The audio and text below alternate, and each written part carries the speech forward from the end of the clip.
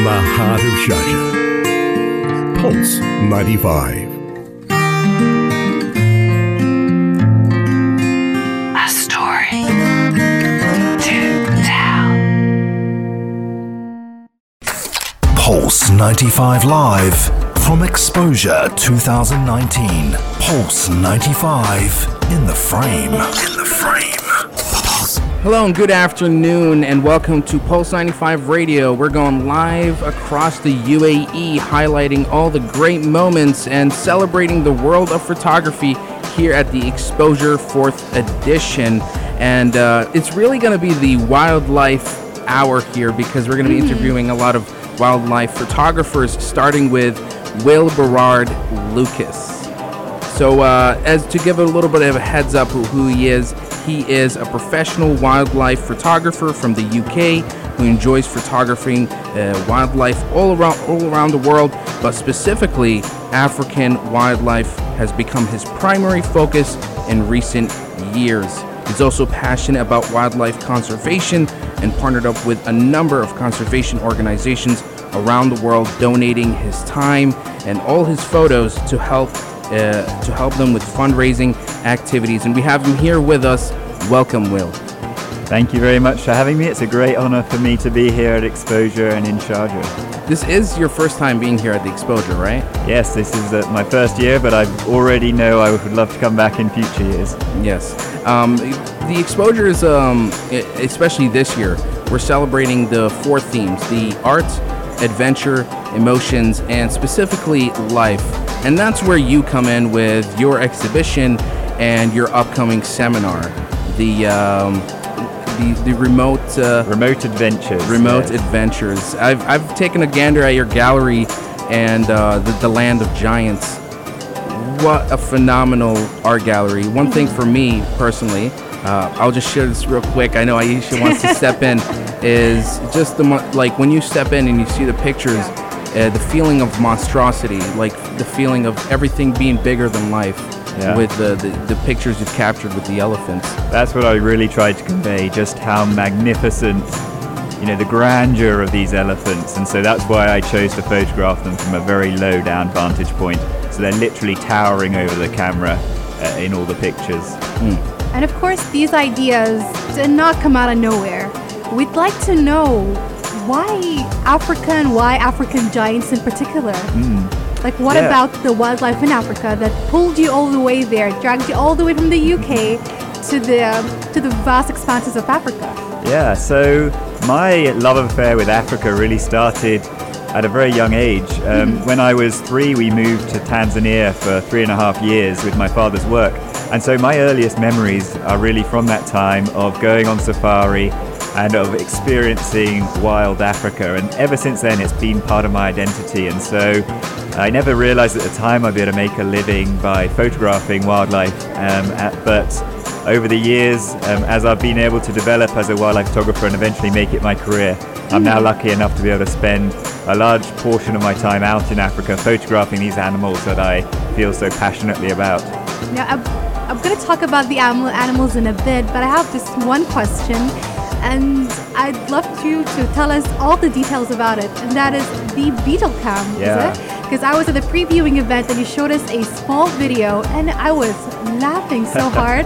Basically, the beetle cam is what you use to take photographs, isn't it? Exactly. So as I was getting into wildlife photography, I realized I needed to show people things they hadn't seen before. And one perspective that really appealed to me was getting as close as possible to my wild subjects and exchanging that long telephoto lens for a wide angle. And for me, this created a perspective that was much more intimate and more impactful. And really, I dreamed of doing this in Africa with the big iconic African wildlife, but I could never call up those animals without risking my life. True. And so I created Beetlecam, a remote control buggy with my high quality camera just stuck on top basically on the early version. And I could use that then to get my camera close to animals like lions and elephants without risking my life in the process. And that's how I managed to capture a lot of my favorite images really, using Beetlecam to really make the viewer feel tiny in front of these magnificent animals. And I'm sure it saves you a lot of trouble. And one thing, I've seen some of the pictures on your website, I love how the animals get really curious. Yeah. Yes, They don't know what's going on, and they get real close, and that's like perfect for you as a photographer. Yeah. So when I first started using it, I was very much wanting this eye contact, and these big predators particularly are so inquisitive and playful. They would come up to this little buggy and try and play with it. And that was very much, for the first few years, how I used it, photographing lions, leopards, hyenas, African wild dogs. But then, that was more than 10 years ago I first started, and since then I've tried to evolve how I use it, and so now, with my latest project, I was often leaving it motionless next to a waterhole and then trying to capture more intimate, candid moments where the animals didn't seem to be aware of the camera, and it felt that you were, just part of a herd, so to speak. And there's also the camtraption. Yeah. This is the one that's stationary. Yeah, so the other thing I've done a lot of over the last 7 years or so is camera trap photography, and that's where you've got a stationary camera with a sensor that detects when an animal walks past and automatically triggers it. And I can use that to photograph very shy, elusive animals and animals at night that I wouldn't be able to photograph with the Beetle Cam.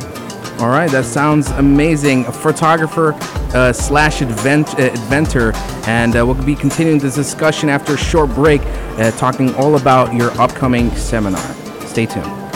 Pulse 95. Pulse 95 Live from Exposure 2019. Pulse 95 in the frame. Live from Exposure, this is Aisha and Mazmi with Mikhail Atiya. Here we have with us is wildlife photographer Burrard-Lucas. I'm sorry if I'm butchering your name. That's fine. So right before the break, we were talking about your Beetle Cam and your Traption camera. So tell us, how do you pick your subjects? Of course, your animals, you cannot call up the animals and tell them, okay, please sit over here, I'm going to take a picture from this angle. So using your inventions, how do you pick out this location and these animals in particular?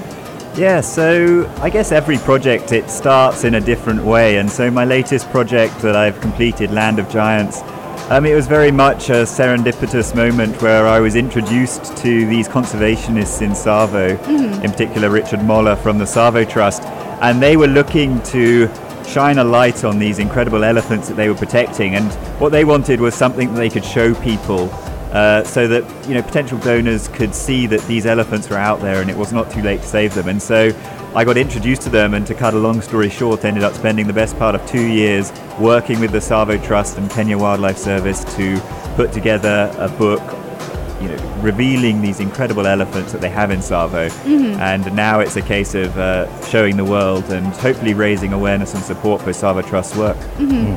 Actually, when I was walking down the photo gallery and stepped into the Land of Giants, I also winded up stepping to the With Butterflies and Warriors by David Chancellor, and it almost like continues the dialogue right after your work. You depicting how precious it is to take care of these rare, a piece of the wildlife, but then seeing how others have mistreated them, and seeing the really almost horrendous images of the elephants being poached for their ivory, and it was horrifying. But part of it, when I stepped back into your photo gallery, I saw that there was still that shred of hope that we need, and the message that you're trying to instill, that we could preserve this, we can protect it, and it has to be protected. Exactly. There's so much still out there worth fighting for, and that's really what I was trying to convey with this work. Is just, it's not too late. We can save these animals still. Yeah, it certainly was. For me, at least, it was emotional. And I'm glad. I'm really happy that you've come here to bring up a dialogue and instill a message. And your work isn't done here, because tomorrow you're going to have a seminar called the Remote Adventures. It's going to be around 3:40, and it's for free for all visitors, listeners, even here tuning in to check it out. But could you give us just a quick heads up on what this seminar is going to be about? Yeah, so this seminar, it's going to be quite a fast-paced adventure, really, which chronicles from when I first started experimenting with perspective and Beetle Cam, how I then developed my use of that to photograph animals at night under the starry skies, and then how that led to my use of camera traps and my most recent camera trap project, which was photographing for the first time in high definition, a melanistic leopard, a black panther in Africa, which is just the most incredible, exciting project I've ever worked on. And then it ends by talking about my latest complete project, Land of Giants, and how that started and just how special these elephants in Tsavo are. Can't wait to tune in to that.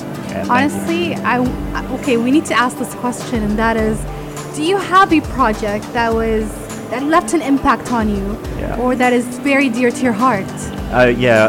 Usually the project that I'm working on at the moment, at the time, is the project that I'm sort of living, and that's the one that's all-consuming. So I've now finished Land of Giants and working on documenting this black panther in Kenya. And for me, that animal is just the epitome of mystery and beauty, and so I'm really excited about that project. But this Land of Giants project, and just to be humbled by the presence of these incredible elephants, that also has left a lasting impression, and I now will continue to go back to Tsavo and follow the story of some of these elephants that I've got to know so well through the course of Land of Giants. Do you have any words for any aspiring wildlife photographers? Like, I'm not a photographer, I don't know anything about photography, but I love my animals. Let's say that I want to take up wildlife photography. What would you tell me?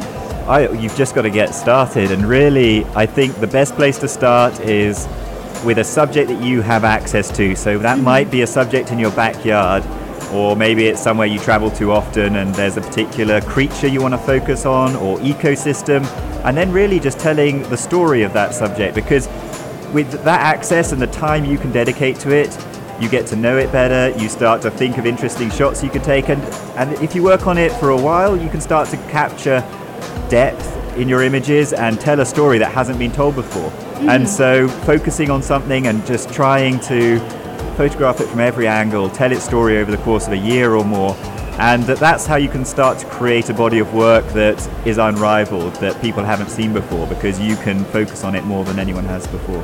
Well, there you go. You guys can look forward to my upcoming photography project, because I think I'll take it up. Honestly, I've got my cat. I think that's a good story to start. I'll keep my eyes open for it. We all got to start somewhere, but really, Will, you are an inspiration, and the work you do instills a great message about preserving the Mother Earth and all of its creatures.